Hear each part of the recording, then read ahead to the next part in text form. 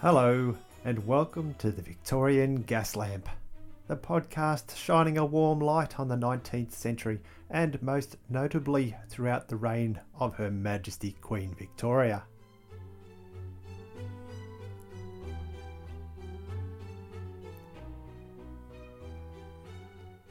Episode 45. Back to school. I feel very confident in this next statement. All of you dear listeners have been subjected in some form to receiving an education. Whether you went to a government-funded school or a private one, you have spent a good portion of your youth sitting behind a desk being taught by someone in a wide variety of topics until such time as you got out. Many of you may have continued into tertiary education, going to university or other institutions. In Australia, we have primary school from about the age of 5 until you're around about 12 or 13, and then you go to high school. Some leave early and take on apprenticeships at about 16 or so, while the rest generally stay on until year 12 and graduate to either get a job or take an offered university position, the offering of which is based on their exam scores. We have public schools, which are the government-funded ones, and private schools, which are the fee-based ones, which makes us different from the United Kingdom in that the two terms are reversed, with the public schools being the expensive ones. And I will confess here, I still do not understand the terms used in the rebellious colonies. Freshmen I kind of get, but sophomores, juniors, seniors, it's all a bit of a guess at what stage you might be at. I think you have middle school as well. When I started looking into education, I did find out that sophomores are second year students, and the joke is that sophos is Greek for wise and moros is Greek for foolish. So a sophomore is basically a wise fool. But I'm not here to try and work out the cultural intricacies of education in America. Because hey, we are all about the 19th century Victorian England after all. It says so on the door on the way in. So if you were growing up in Victorian England, just what sort of education were you going to get? Well, we do like asking the hard questions around here, so keep listening because we're going back to school for this episode. So while I'm sure I've triggered many of us with PTSD remembering school, you need to remember that for many of us in Victorian England, school was not actually an option. Yes, that's right. You're around 5 years old, cute as a button, and with your whole life ahead of you. All 40 odd years of it, but mum and dad, if they're both still alive, work incredibly long hours for a tiny amount of money. And since you're 5, it's time for you to start paying your way. Off to work you go. You might have to go work on the family farm, labouring as best you could. Other children got to work in the mines. And I'm not kidding here. Coal was of course an essential element to all industry during this time, and as a youngster you might be given a tiny damp spot to sit in, alone in the dark, holding a rope, and when the coal carts came down your tunnel you'd pull that rope to open the shaft door and let them by. And as you got older you'd be one of the boys pushing those very carts. Young girls, if they were lucky, could get a job as a domestic. That is, working as a servant in someone's house. Other choices might be selling items to passers-by on the street. Things like matches or flowers would be your stock and trade. The lucky boys were the ones that managed to gain an apprenticeship. It might mean long hours, hard work, and basically being someone's slave for an indentured period, but it not only gave you a life skill, but could also raise your social standing and put you in a better position for the rest of your life. Because companies could pay children cheaper wages, they were sought after as employees. Working in a factory, most certainly ones without any consideration to workers' safety, could see your small hands put to good use in maintaining equipment and cleaning it. Most of the jobs you might get offered would pay around about 25 pence a week. That's about 50 cents Australian or 40 cents US currency. I agree it is virtually nothing, but when your family is living below the proverbial breadline, every pence counts. This was the situation until 1842, when the laws were finally changed and children under 10 were no longer allowed to work in the mines. This created a flow-on effect into other areas of Victorian society. It was being realised that giving even a basic education was of benefit to society as a whole. I mean, these were children that could not read or write, and this was, after all, the greatest empire in the world. And with the huge increases in industrialisation came education. Part of this, as always, was economic. Paper, ink, and postage were expensive. What was the point of knowing how to read and write when doing it was basically an expensive exercise in telling something to someone? So people simply didn't bother to learn. But with the advent of the penny post, go back and have a listen to episode 25, and better, cheaper production of paper, writing became a more viable option in communication. A child's education began with Sunday school. The clergy wanted children to be able to read the Bible, and so it was the priests began teaching the children to read in Sunday lessons. But with the new changes in working legislation, children now began going to some form of school. Many schools were set up to be attended to in the evening, as most of the children worked during the day.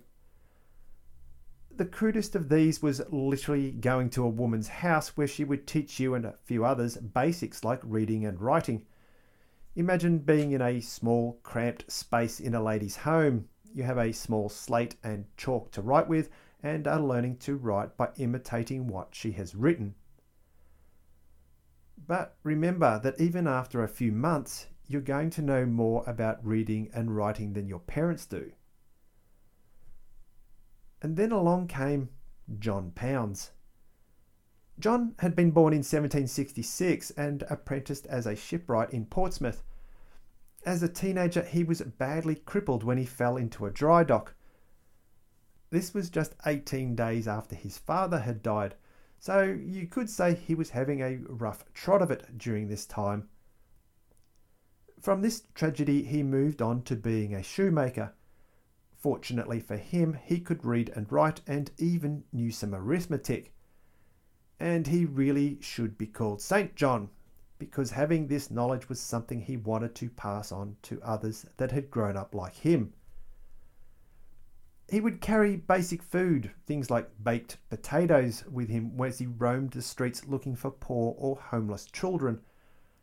With starving children being everywhere, it should come as no surprise that he might have as many as 40 children at a time in his small workshop. And it was here that the ragged schools were created in around 1818.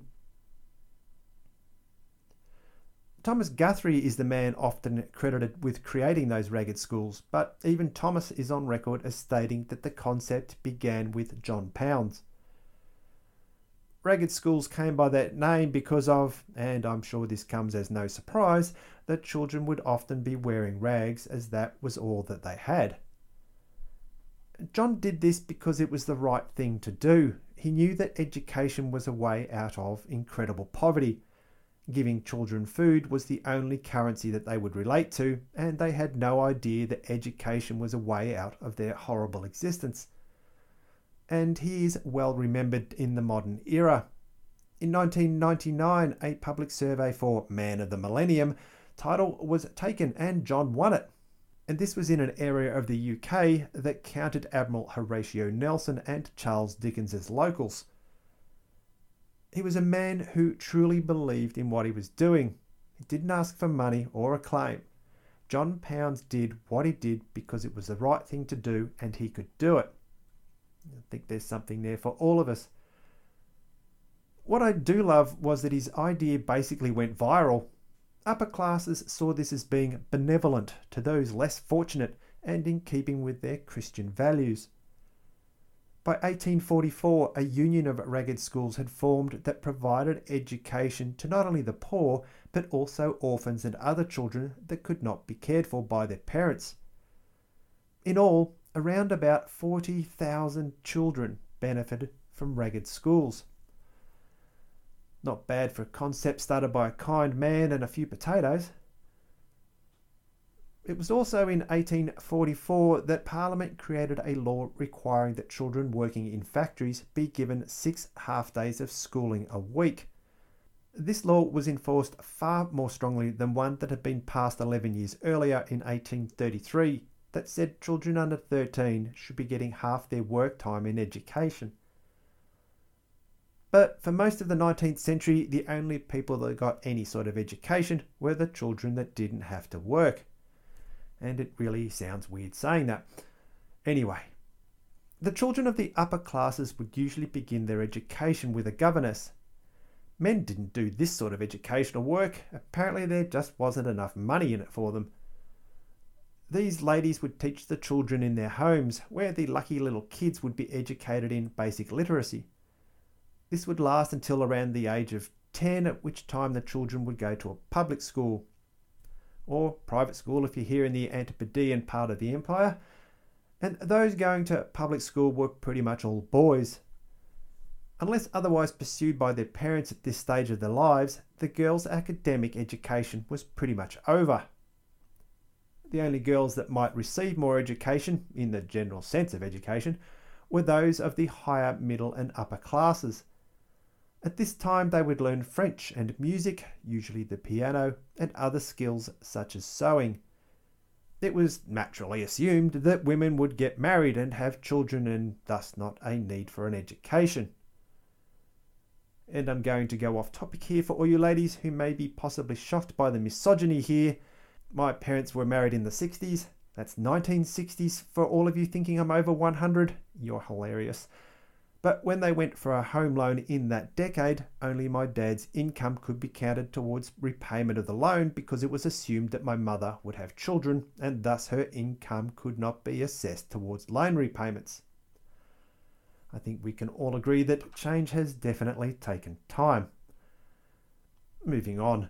For those women in the 1800s who did not marry early, well, they only had a couple of choices. They might be the caretakers for their parents and siblings or else become governesses. Fortunately, this did change throughout the century though. In 1848, Queen's College was founded, offering girls over the age of 12 the opportunity of further education. Within a decade, other schools for women began to open, and by 1878, women were actually admitted to London University. Now, I think I've spoken about a few of the amazing women of the Victorian era, and I'm happy to say there are more to come. And if you remember them, I think we can all agree that the pattern of them having parents that supported or encouraged them in further education has shown that the returns greatly outweighed any misogyny. Just imagine what we might have discovered or created or invented if more parents had been enlightened in this apparent age of enlightenment. The public schools I spoke of did educate, but to some degree it was an education designed to create young men, just like the older men in Victorian England. These were to be the masters of the universe, living in a world that was theirs to control and exploit. They were taught subjects that gave them a working knowledge of what they would need in the future. Being taught lessons in something that might educate them about the social and economic issues of lower economic classes? Yeah, that didn't happen so much, or at all. This culture of educational privilege has been pointed to as a strong reason why there were so many social problems that existed at the time and weren't addressed properly. Those with the ability to make substantial change were ignorant of the need to do so. These students were rich, had everything that they wanted, and the influential social networks these schools created and fostered would sometimes last their whole lives. It was an insular social club that was focused on maintaining the social status quo, and it did not like outsiders. But while ignorant, they weren't stupid. With the industrialisation of the Victorian era and education becoming more prevalent throughout the economic classes, there were those that shone despite all the challenges. It was for these talented individuals that scholarships were created. I am sure most of us are familiar with the concept. You have the educational ability that you can't pay for, but the school elects to finance your education for both altruistic and self-serving reasons. And it was often the members of the middle class that were given this opportunity. I mentioned briefly a few sentences ago about the networking of these schools, and it brings to mind the axiom, it's not what you know, it's who you know. And that certainly holds true today in many instances, but it could be argued that this was the critical element of education during the Victorian era. The men you met at school were the scions of important, influential and rich families. Families from middle-class backgrounds knew this and what it meant. To them, the education itself wasn't so much as important as the connections that could be made moving in these more affluent circles. Those of the middle classes strived to rise to a better social position, one that provided for the family now and generations to come. For those of the lower upper classes, they sought access into the genuine aristocracy. You know the ones, they have all the titles and know who their great-great-great-grandfather was who was killed at the Battle of wherever. But it would have been difficult for anyone, especially those of the lower economic classes, to go to a public school. There is a long history of reports of bullying and sloppy teaching throughout their existence, and it was during this time that teaching as we know it today was forming into a proper disciplined profession. But the times, as they say, were changing. And in 1870, Parliament enacted a law that stated children between the ages of 5 to 12 were to have education made available to them, and because of this, public schools increased exponentially across the kingdom. However, attendance wasn't mandatory. It cost a pence a week to attend, and I think by now you understand just how much every penny counted when you were living just above, right on, or below the proverbial breadline. In 1891, though, the pence a week cost for schooling was removed by the government, which made education freely available to any child.